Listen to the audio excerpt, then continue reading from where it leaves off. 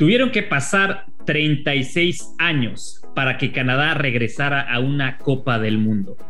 John Herdman y sus hombres han hecho historia en esta eliminatoria, en el octagonal final, tras derrotar a Jamaica este pasado fin de semana y sellar su clasificación a Qatar 2022. Canadá, como líder en la CONCACAF, pues está haciendo historia y veremos qué puede hacer en la Copa del Mundo.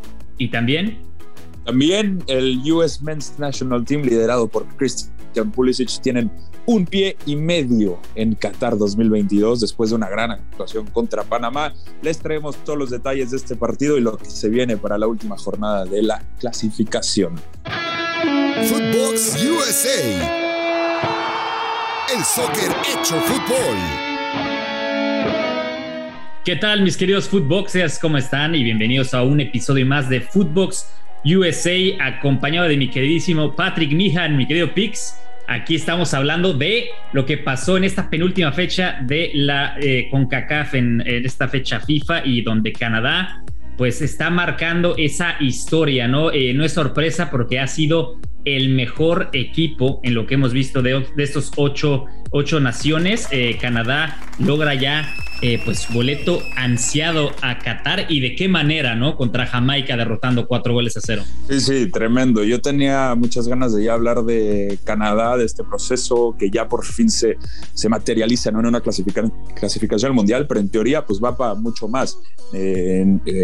Probablemente van a poder hacer algo en el mundial, van a poder dar batalla.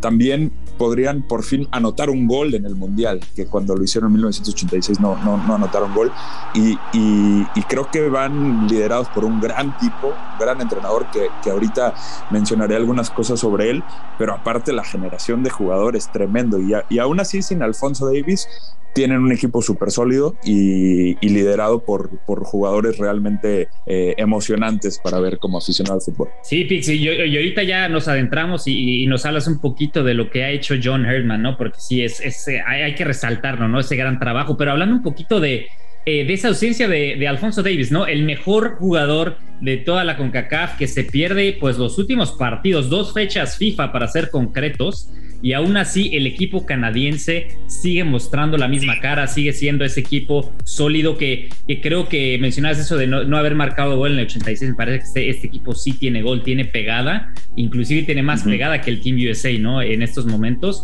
un equipo muy organizado y que me parece que pues todo pinta que den una buena actuación en Qatar, ¿no? Obviamente depende cómo les toque el bombo, pero sabemos que también ya hay sorteo del mundial este viernes, ¿no? Entonces va a ser interesante dónde pueda quedar este equipo canadiense, y también lo importante es de cómo ha despertado el fútbol soccer en el país nórdico, donde generalmente sabemos que el hockey y los deportes invernales son pues lo primero, y ahora sí el fútbol pues le han dado un pie, ¿no? Para seguir a esta gran selección nacional. Sí, y bueno, y hablar un poquito justo de eso que mencionas del hockey.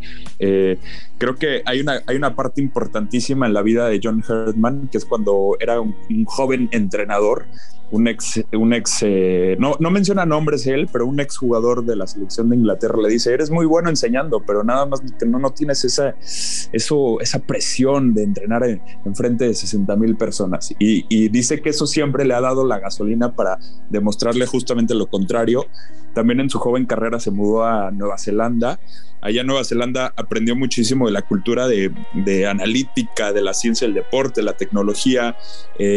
Aprendió como el mejor uso de las sustituciones desde del coach de hockey de Nueva Zelanda, y también aprendió de analítica de los All Blacks, el famoso equipo de rugby de Nueva Zelanda. Entonces te habla de un tipo que quiere aprender todo, que quiere tener todos los materiales, todos los recursos para avanzar en su carrera, para ser un buen equipo. Lo hizo con el de mujeres de Canadá y ahora con el de hombres, ¿no? Algo impresionante lo de este hombre que realmente ha transformado a un país y hacerlo muy futbolero, no solo con el de hombres, como decía, también con el equipo de mujeres. O sea, leyenda ya es sin duda en Canadá. Sí, y fíjate, Pix, buenísimos datos que hacen un poco la historia de John Herdman, ¿no? Y de dónde viene. Con la selección de mujeres logró 2 medallas, ¿no? Importantes, ¿no? Y creo que ha tenido un muy buen recorrido con selecciones, y lo que está haciendo ahora con esta selección es algo sin duda histórico. También la base de jugadores que tiene y el talento, creo que es algo importante porque este equipo canadiense me parece que es un equipo muy equilibrado, ¿no? En todas sus líneas, que saben a lo que juegan, y creo que es el equipo, digo, no es sorpresa, hoy por hoy el equipo más fuerte de la CONCACAF, por encima de México, por encima de Estados Unidos, y creo que pueden mantener ese nivel, ¿no? Y ya recuperando un Alphonso Davies, me parece que ese también es el añadido que tiene esta selección. Juega bien en todas sus líneas, pero luego tienes ese gran jugador, un muy buen jugador, lo podemos catalogar como estrella, ¿no? A nivel mundial, que es Alphonso Davies, que le da ese plus. Y creo que en la Copa del Mundo va a ser importante para este equipo canadiense de por qué no aspirar a unos octavos de final, y bueno, veremos de ahí en adelante, pero yo creo que sí se podría hoy por hoy decir que es un equipo que está para pasar a segunda ronda, ¿no? ¿Tú qué opinas, Pix? Sí, sin duda. Estaremos súper pendientes de ese sorteo para el Mundial, pero es un equipo que tiene para darle pelea. Me recuerda tal vez a puede llegar a ser el nivel de Costa Rica en 2014, ¿no? Donde estuvieron hasta cerca de llegar a semifinales. Sí. ¿Por qué no? Es un país lleno de talentos emocionantes, buenos y probados ya. Entonces, ¿por qué no? Sería muy bueno para ellos. ¿Y a qué se debe, tú crees, Pix, el éxito de esta selección canadiense? Lo haces como, tú dices que es John Herman gran artífice de esto, pero ¿qué más crees que sea parte del éxito, ¿no? Digo, quitando a los jugadores, por supuesto. Sí, bueno, creo que respetar procesos, darles las herramientas, no solo al cuerpo técnico, pero también a los jugadores. Parte clave es lo que mencionamos de John Herdman y todos los recursos que busca, pero también creo que ha jugado muy bien mentalmente con sus jugadores y les ha dado a entender de que literalmente pueden hacer lo que quieran, y eso siempre ha sido como su juego psicológico con ellos. Y bueno, los jugadores pues se la creen y obviamente van y hacen sus cosas en la cancha, ¿no? Le pueden ganar a quien sea.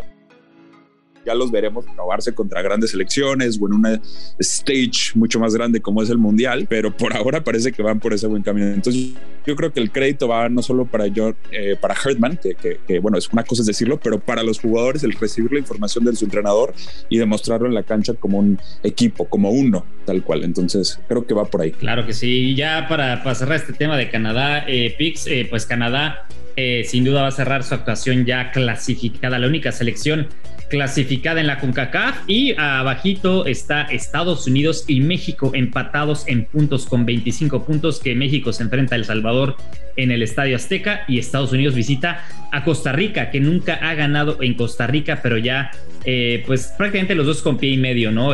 Bueno, estarán al menos en el repechaje, dependiendo de los resultados que se den, y pues Panamá, por supuesto, ya queda descalificada por luchar por un medio boleto o un boleto. Ahora, hablando de Team USA, justamente, y hablando de Panamá, Pix, ¿cómo viste esa goleada? Estados Unidos estaba necesitada de ganar en Orlando, de conseguir una victoria importante, y vaya de qué manera lo hizo, ¿no? Ante el equipo panameño. Sí, contundentes, salieron con ganas de llevarse esa victoria. Creo que los últimos dos partidos, o sea, el de México en el Azteca, era una selección que estaba hambrienta por pegar y por ganar y por dar un golpe sobre la mesa, porque todos los jugadores quieren ir a este Mundial.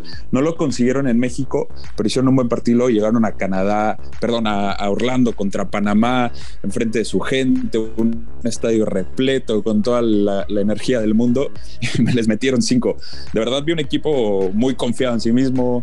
Creo que si está este jugador, si está el otro, si está quien sea, porque lo mencionábamos, tenían a DeAndre Yedlin y a Musa sancionados. Creo que, a Timothy Weah sancionados, y aún así pueden meter 5 goles, y aún así pueden ser un equipo súper sólido. Así que increíble, ¿no? Contundente la victoria de los de Berhalter. Ahora, hablando de lo que pasó en el partido, y más adelante tenemos un audio de nuestro amigo y compañero Rodo Landeros, que estuvo ahí cubriendo justamente el partido desde Orlando.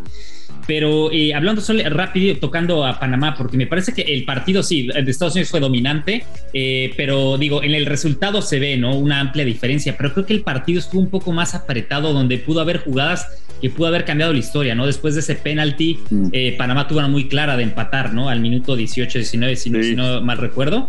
Y luego también el segundo, penalti que se marca un poco, debatible si fue o no. Me parece que Aníbal Godoy lo castigaron duro en ese primer tiempo, pero Panamá, lo que ha hecho Thomas Christensen con esta selección también es algo admirable, porque era, quitando Canadá, para mí la segunda selección jugando mejor al fútbol sin tener muchas estrellas, ¿no?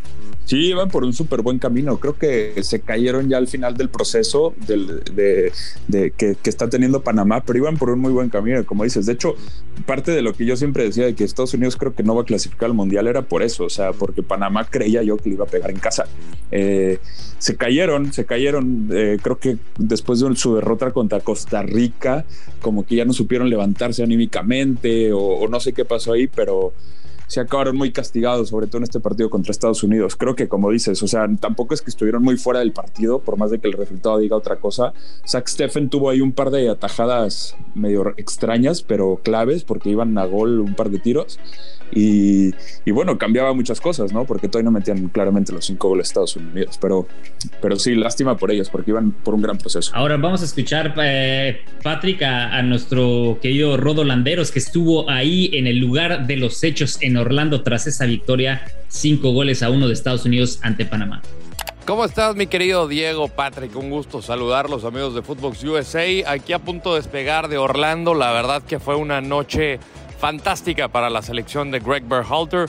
Era el partido que necesitaban justamente para catapultarlos ya a Qatar 2022. Hay una especie de, primero que nada, bueno, la celebración fue enorme, ¿no? Ganaron 5-1, pero sí creo que todos tenían la expectativa de clasificar la noche del domingo, ya que en caso de que hubieran empatado o perdido los ticos en territorio salvadoreño, esto hubiera significado que Estados Unidos avanzaba a Qatar de manera directa. Ahorita pues a respetar los tiempos y obviamente la diferencia de goleo, que es abismal, después de la victoria de 5-1, pues tendría que suceder una catástrofe para que Estados Unidos no esté presente en la Copa del Mundo. Tendría que Costa Rica golear 6-0 a la selección de las barras y las estrellas. Pude platicar con Greg Berhalter, estaba obviamente contento por el desempeño de los muchachos. Sí, Christian Pulisic estaba con fuego, estaba encendido, era parte de los capitanes de este equipo y pues bueno, salió motivadísimo, ¿no? Marcando su primer hat-trick en la historia de su presencia con la selección de las barras y las estrellas. Pero me quedo con la mentalidad de Tyler Adams cuando le pregunté pues que si había esta sensación de nervios por cómo estaba el otro partido. Me dijo, no tengo ni idea cómo quedó, hasta el final me enteré porque no quería que fuera una distracción. Al final yo lo único que quería era hacer un buen trabajo hoy, tener una gran noche, y pues fue lo que hicimos, y ahora es cerrar el trabajo. De hecho, no sé si notaron que hubo una pancarta al final que decía qualified, clasificados, que fueron con los aficionados justamente a festejar. Bueno, esto provocó una enorme molestia en Christian Pulisic, que dijo, no, esto no es, porque todavía no estamos clasificados matemáticamente. Entonces en el vestidor dijo, queda un partido, queda un trabajo por hacer, y obviamente se viene a la mente aquel partido en Cuba, ¿no? Donde pierden ante Trinidad y Tobago con la responsabilidad de poder clasificar. No lo hicieron. Él es de los 3 sobrevivientes que quedaron justamente de esta selección, junto con Kellen Acosta y Paul Arriola, pero Christian Pulisic lo veo como con una personalidad diferente, que si bien es cierto, Greg no quiere que él cargue con el equipo en su espalda, él trata de manifestar este liderazgo a través del talento que tiene. Pues bueno, un buen resultado, salvo una catástrofe, Estados Unidos estará de regreso en la Copa del Mundo. Les mando un gran abrazo y un gran saludo de costa, pues bueno, estamos en la misma costa, mi Pix. Abrazo para todos. Abrazo, Rodo, buen viaje, gracias por el gran reporte, gracias por contarnos todo lo que pasó en Orlando. Y bien dices, Diego, ¿tú qué opinaste de eso de qualified que sacó ahí la selección de Estados Unidos? Obviamente a los jugadores no les pareció tan gracioso porque todavía falta, pero ya está, ¿no? Sí, gran reporte de nuestro querido Rodo. Y durante esta semana les seguiremos contando todo lo que está pasando dentro de la clasificación de la CONCACAF, que ya parece estar más que definida. Veremos qué pasa con México, con Costa Rica, pero creo que ya podemos ir cerrando el telón de la clasificación. Claro que sí, Pix, pues como siempre un gustazo estar contigo en este tremendo podcast de Footbox USA. Ya saben, escúchenos en todas nuestras plataformas, síganos, escuchen también los programas que hemos tenido anteriormente porque hay unos muy interesantes y relevantes de cara a esta semana de la última fecha de la CONCACAF y por supuesto tenemos los detalles del sorteo mundialista. Así que un abrazo mi querido Pix y gracias a todos por escucharnos en Footbox USA. Esto fue Footbox USA, podcast exclusivo de Footbox.